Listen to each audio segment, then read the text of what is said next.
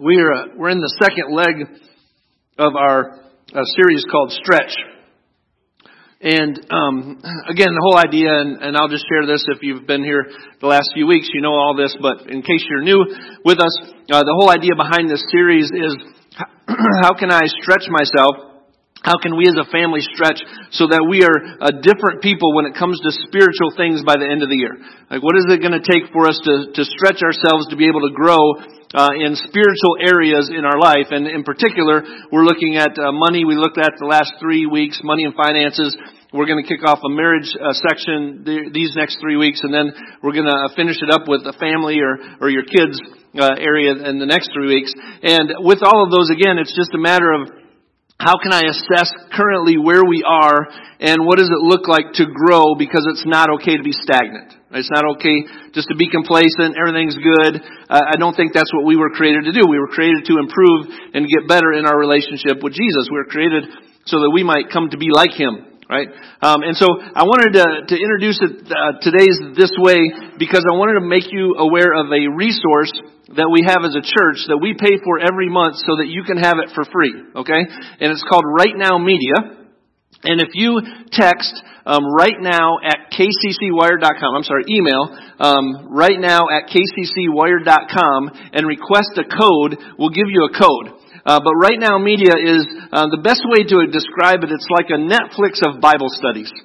And you can go to Right Now Media and you can set up your account and everything. And again, it's free to you. And you can type in marriage and all these different studies from different speakers will come up that you could work through a devotional with your spouse or with your family, for example. You can type in money and finances and different studies will come up, or kids and that kind of stuff.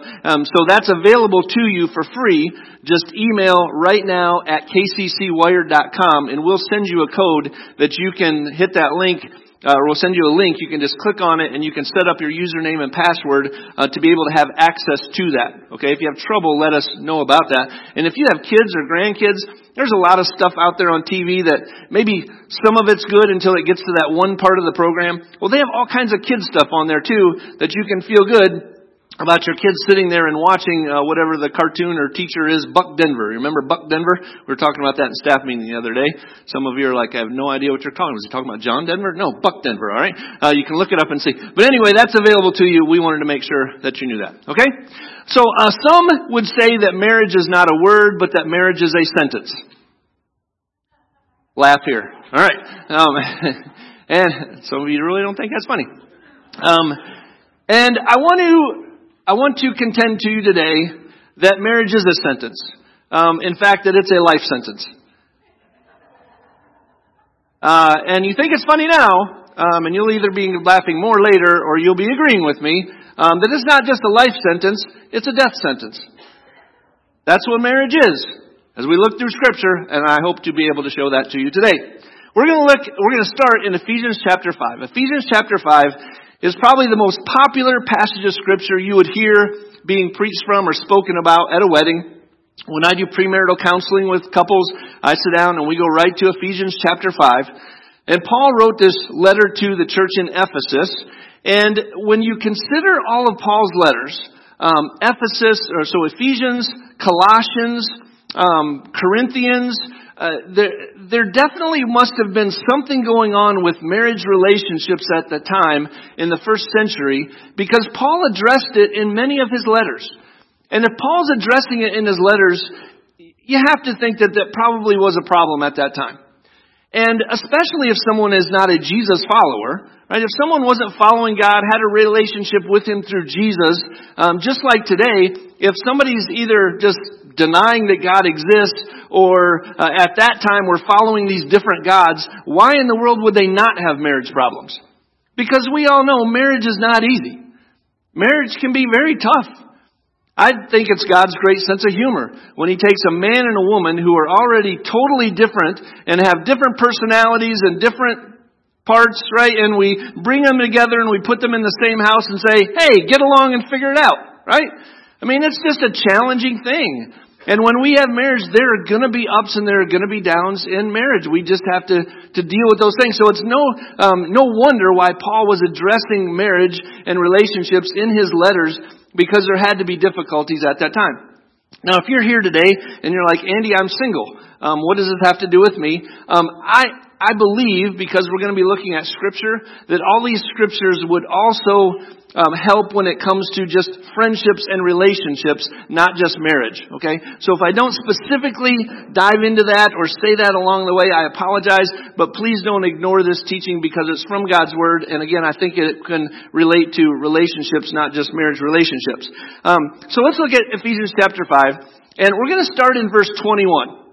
Normally we would start in verse 22. In fact, most of your Bibles, if you opened it up, when you have these different pericopes or paragraphs and it has a title above it, the paragraph you're about to read, verse 21 is usually before the paragraph where 22 would start.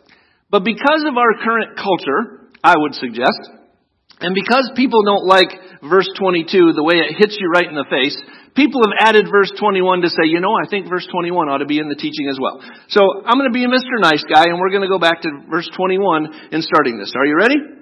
Submitting to one another out of reverence for Christ. Here it comes. Are you ready? Brace yourself, women. Wives, submit to your own husbands as to the Lord. Throw tomatoes at Andy at this point, right? Wives, submit to your own husbands as to the Lord. All right. What Paul and what many people want you to point out, and I think it's the obvious thing for us as believers, right? Just because he says, wives, submit to your own husbands as to the Lord, does not mean that wives are doormats in the marriage relationship. Right? We know that. We know that God took a rib out of man's side, not out of his head so that she could lord it over him, and not out of his foot so that he could trample over her. But the rib is where he took that bone to create woman. This is a partnership that they're walking through life together. But they're supposed to submit to one another out of reverence for Christ. But then he does say, wives, submit to your own husbands as to the Lord. What I want to point out is the as to the Lord part. Because as we're going to look at what it means to be a good husband and to be a good wife, the illustration that we have from Paul, what we have from Jesus, is that it all comes down to our relationship with Jesus. And that's the example that we have to tell us what it means to be a good husband and to be a good wife. And so Paul says, wives, submit to your husbands as to the Lord, and says, for the husband is the head of the wife, even as Christ is the head of the church, his body, and is himself its Savior. So yes, Paul is saying, women, God designed the family so that men would lead. That's what his design was. I believe very clearly in Scripture that it teaches us that men were designed and created to lead their home, to lead their spouse, to lead their family, but also to lead the church. I believe that's what Scripture teaches us. And I know that's not a very popular teaching in today's culture, but most of the women I've talked with, and granted, most of my research is done with women that are already in the church, almost exclusively, 100%, they would say, I want to be led. I want to be led. And they're looking for their husbands to do that. The problem comes in that many husbands aren't worth submitting to. They're not following Jesus. Their relationship with Jesus is not good. And so we have a wife who's trying to submit to her husband, but quite frankly, the husband is not leading her well. We'll get to that in a second. But Paul clearly starts out by saying, wives, submit to your husband as to the Lord. And he says, because here's God's design.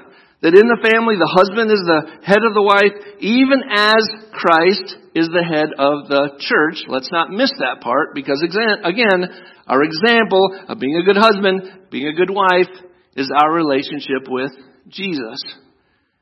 This church, the head of this church is Jesus himself. He is the head. We have a group of elders. We have a staff of 5-6 people, and we don't lead, we don't run the church. Jesus is the head of the church.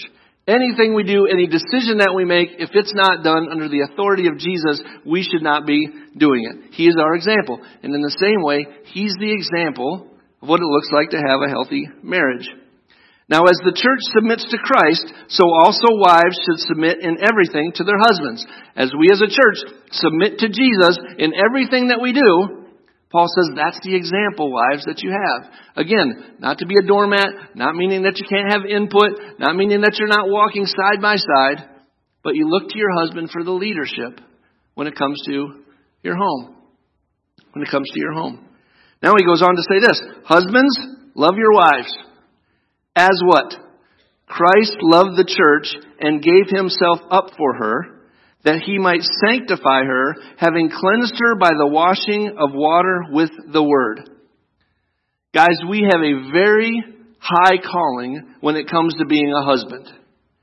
It's not just to love our wife well and to say, wow, you look great in that dress today. Wow, that cooking that you do for me 7 days a week, 3 meals a day, sure does taste good. That's not why we were created. We were created to love our wives as Jesus loved the church. And what did Jesus do for the church? He stretched out his arms and died for us. Right? That's the example that we have of what it means to be a husband that God has called us to do. It says that he might sanctify her. Meaning what? I have this picture of when Judgment Day happens, we're going to be standing there and Jesus is going to say, and Lord, Father, here's the Kalkaska Church of Christ. I've sanctified them. I've washed them with water. I've purified them. And they're standing before you as a Christian group of people ready to enter eternity. Now, because there's no marriage in heaven, and that's a whole other passage for another day, I can't say that this is how it's going to happen. But guys, I think our responsibility is to disciple our wives and disciple our families so well that when it comes our spouse's turn to stand before a holy God, he can look and see a purified woman that was made so by the discipleship of a husband leading his wife to understand who Jesus is. That's what every spouse, every wife should experience someday as they stand before a holy God, pure, right before him because their husband discipled them well and led them well. So husbands, love your wives as Christ loved the church, cleansing her by the washing of water with the word. So if you're ever wondering if Bible study or Bible reading was ever a part of marriage, it's right there in Ephesians 5. That's how the washing takes place. The cleansing takes place. We understand who God is and what Jesus wants of us. So that he might present the church to himself in splendor, without spot or wrinkle or any such thing, just like we were talking about, that she might be holy and without blemish. Have a marriage like Jesus and the church. Have a marriage like Jesus and the church. And again, if you're single, have relationships like Jesus and the church. I want to break it down in 3 quick things, okay? This is what we saw in Jesus. We didn't just see the birth of Jesus, which we just looked at, of course, over Christmas time. But Jesus just didn't come into the world and then suddenly went straight to the cross. There was this 30-year time frame where he grew up, but then this 3 years where he ministered.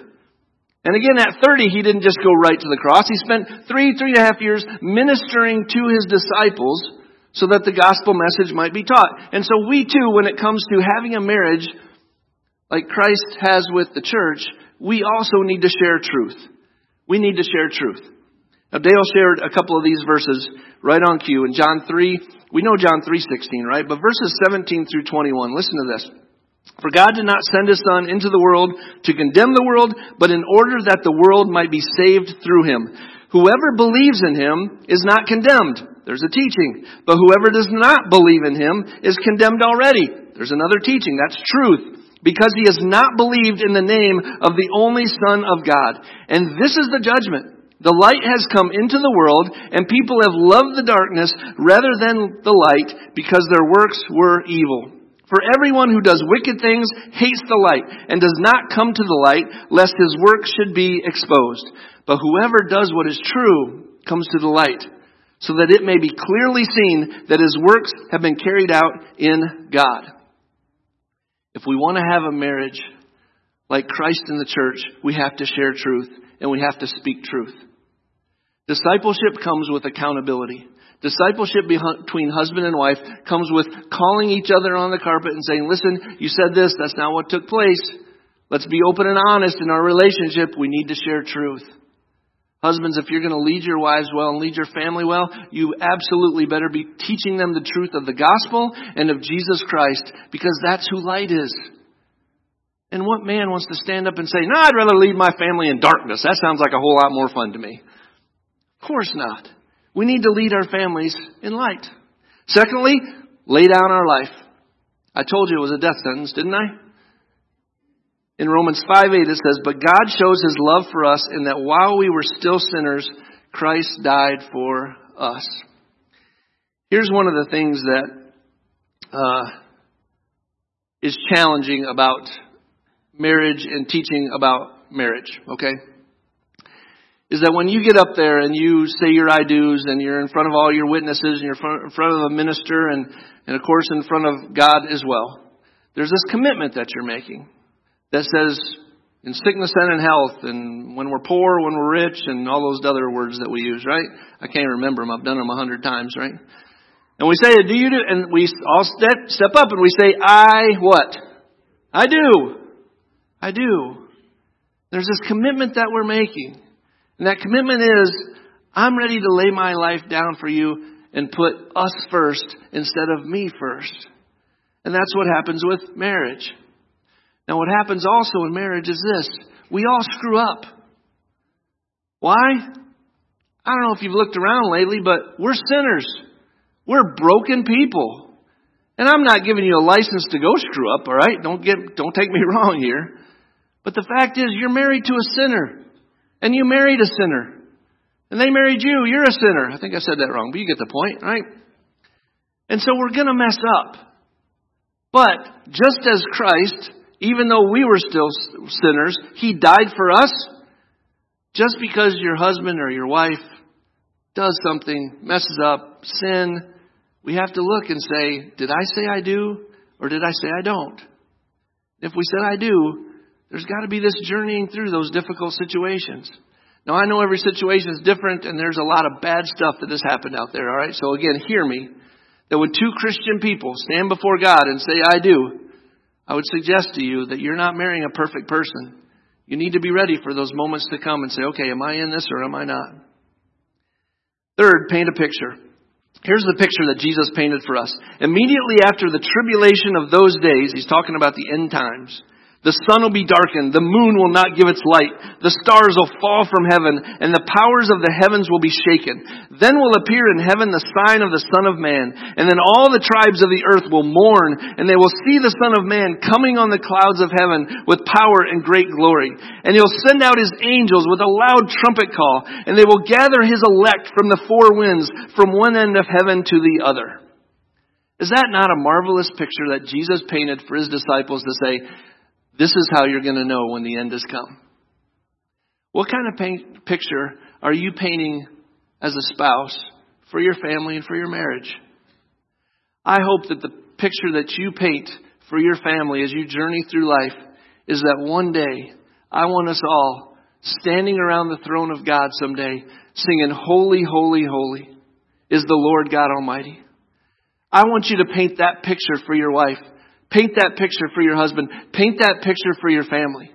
So that you know the journey that you're on as a married couple is absolutely leading to a place that regardless of what difficulties have in this life and regardless of what Satan wants to do to trip you up and send you on wild goose chases and all that kind of stuff, that you absolutely know as a family and as a married couple, we are heading to the throne of Jesus.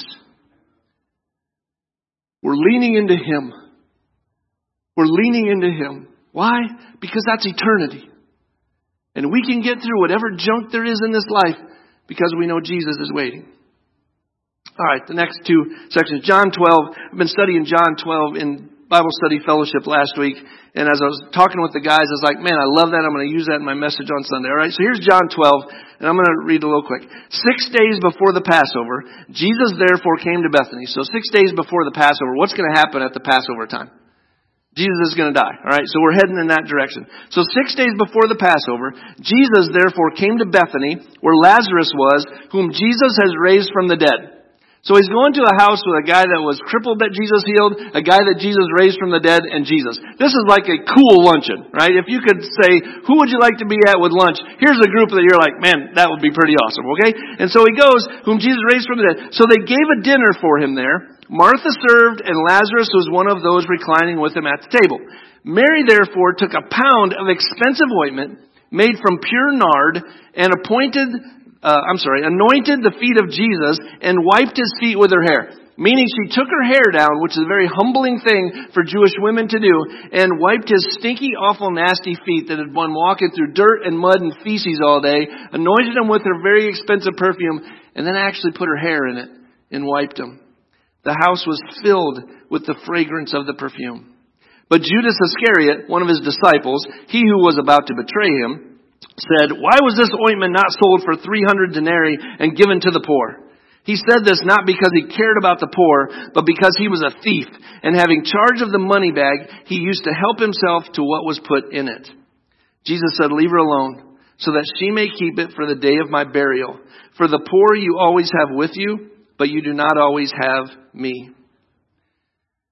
I want to point out a couple of things, and I know we could go deep and have a whole 2 or 3 weeks message on just this passage of Scripture. So allow me, if you will, some give me some grace here as I point out just a couple of quick things about this passage.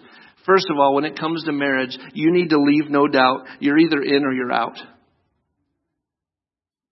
When it comes to your marriage, when you get up there and you have all the preparation time, you have all the engagement time to make sure and to figure out and ask all the questions, but when you walk down that aisle and you two stand facing each other with the church and the preacher and God watching and all the witnesses, when you say, "I do," let there be no doubt that you're all in.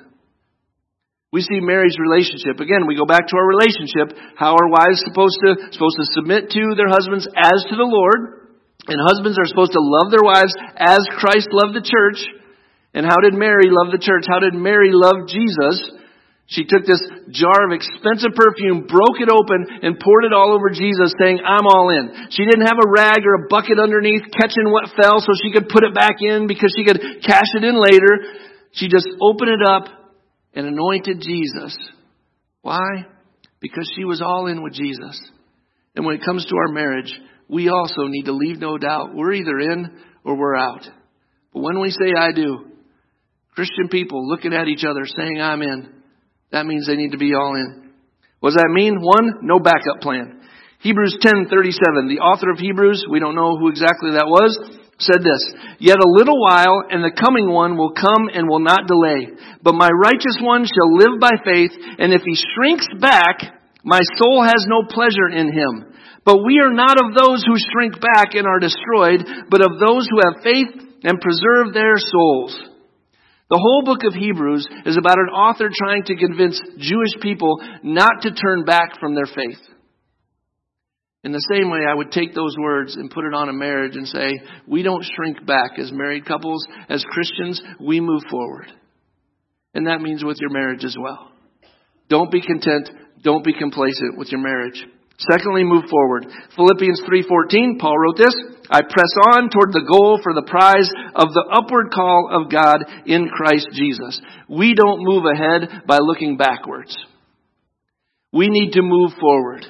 And moving forward, yes, even in your marriage. Now, I look around this room, and I got to tell you, there are a lot of people here that I look and say, well, they've got a long marriage. They should be up here preaching this sermon, not Andy, right? My 31 and a half years is nothing compared to a bunch of people in this room.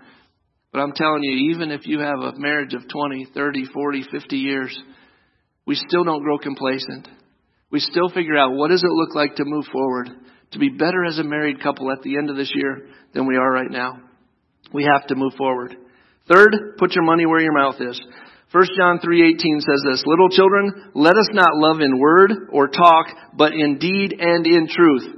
In James 2:14, I was talking about 2:14 projects that we're going to do. We're going to do one this week. "What good is it, my brothers, if someone says he has faith but does not have works? Can that faith save him?" My point is this. Don't just talk about wanting to have a better marriage. Don't just talk about the problems that you might be having with your marriage. And don't just talk about plans that you have. Put them into action. Put them into action. Maybe you haven't had a date night in forever. And so in 2024, you're going to say, you know what? Every month or every other week, we're going out on a date. I got a good one for you. How many of you, when's the last time that you sat down and had a family dinner together? Maybe that's what you're going to do in 2024. We're reinstituting family dinners. And we're going to pray together. And we're going to have somebody read a passage of Scripture before we eat. Maybe you need to just look at your spouse and say, I'm throwing the television out the window. Because every time we come home, we sit down on our couch and we stare forward and we don't interact. And maybe it's time in 2024 to say, that thing's going into timeout for a while. Because we need some face time together. What is it in 2024 you need to do to move forward? And let's start taking some action.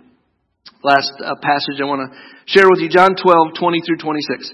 Now among those who went up to worship at the feast were some Greeks. So these came to Philip. All right, so some Greek people came. They sought out Philip. Philip has a Greek name, probably from the same area. They came up to Philip, who was from Bethsaida in Galilee, and they asked him, "Sir, we wish to see Jesus." Philip went and told Andrew. Andrew and Philip went and told Jesus. This is how Jesus answered them. All right, when the question was, "Hey, these Greek guys want to see you." This is how Jesus answered. "The hour has come for the Son of Man to be glorified. Truly, truly, I say to you, unless a grain of wheat falls into the earth and dies, it remains alone. But if it dies, it bears much fruit. Whoever loves his life loses it. And whoever hates his life in this world will keep it for eternal life. If anyone serves me, he must follow me, and where I am, there will my servant be also. If anyone serves me, the Father will honor him." Marriage is a death sentence. It's death to self. Why? Because our example is who? Jesus and the church. And what did Jesus do for the church? He laid down his life and he died for the church. Marriage is a death sentence because when we say "I do" before our many witnesses and before God and before the preacher who's up there saying all the words, we're saying "I do," and that means myself is dead. It's no longer about me. It's no longer about I. It's about us. It's about us. The same with Jesus. When he died, he said, it's about us. He wants to lead us as a church. But to follow Jesus correctly, we need to die to ourselves. So we need to bury the old self. We need to bury the old self. Nothing and no one comes before God. Nothing and no one comes before God. Matthew 22:37, you know this one, right? He said to them, when asked about the greatest commandment, "You shall love the Lord your God with all your heart, with all your soul, and with all your mind." Nothing can come between us and God, even our spouse. And as we have a marriage that's built on Christ and the church, we know that we put God number one. And that when we put God number one, it's going to lead us to love our spouse well. It's going to lead wives to have this heart to say, I'm going to submit to the leadership that my husband is laying out for us. And for husbands, as we love our wife as Christ loved the church, it means we are absolutely laying ourselves down. We are dying to ourselves so that we can disciple our wife, disciple our family to know who Jesus is. And then nothing and no one between you two. Nothing and no one between you two. Matthew 19:6 says, "So they are no longer two, but one flesh. What therefore God has joined together, let no man separate." That's the part I think that probably would have been the most difficult in the first century that Paul had to deal with, was other people getting between a married couple. And when two people are not submitting to Christ, are not loving God with all their heart, soul, mind, and strength, it leaves a lot of room for other people to come between them and tear them apart. But if God truly brought the two of you together, you're not meant to separate. You're not meant to go your separate ways. You're meant to stay together as one flesh as opposed to two. Anybody in here been married for 50 years or longer? Stand up. Yeah.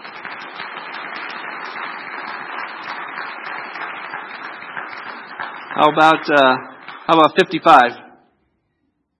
Oh. How about 60? 65? How many years? 65, the end of March. Awesome. Yeah, let's give him a hand. I love that, but you've got a long way to go. This is a picture of Herbert and Zelmira Fisher. Herbert and Zelmira Fisher. They were married, Guinness Book of World Record. They were married for 86 years, 290 days. 86 years, 290 days. And they interviewed him, of course. Why wouldn't you interview somebody married 86 years, right? And they said, what's the secret to your marriage, right? And this is how they answered. There's no secret. There's no secret to our marriage. We just did what was needed for each other and our family. There's no secret to a happy, long marriage. It's not a secret. It's public knowledge. In fact, it's on every hotel dresser that you can find probably in the world, because the Gideons made sure of it. There's probably 7 of them on the shelves that you have at home, and I know they're all over our church everywhere. And they're on, if you have a smartphone, you got access to this public information about a secret marriage, about a healthy, happy marriage, and it's not a secret. It's for everyone to see. And this is what the teaching Jesus has for us. If you want to have a happy, healthy marriage, identify with His relationship with the church.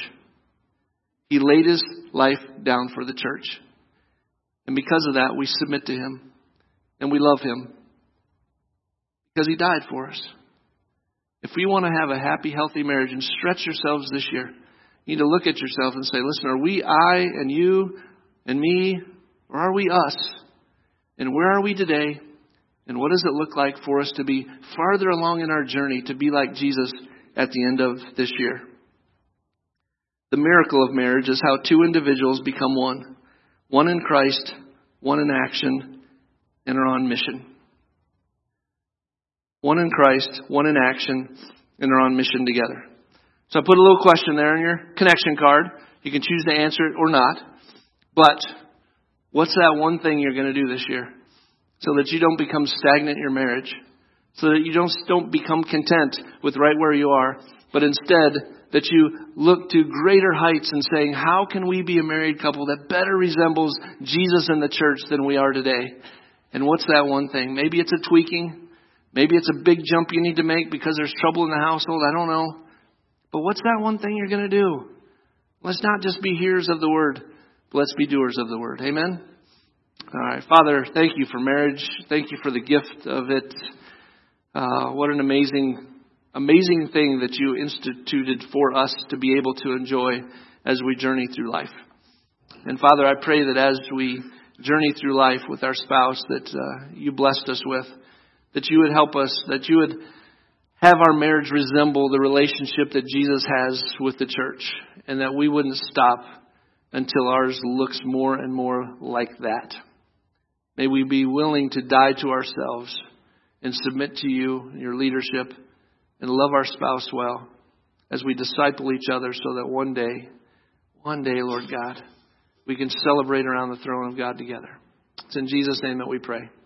All God's people said, all right, why don't you stand? Let's sing.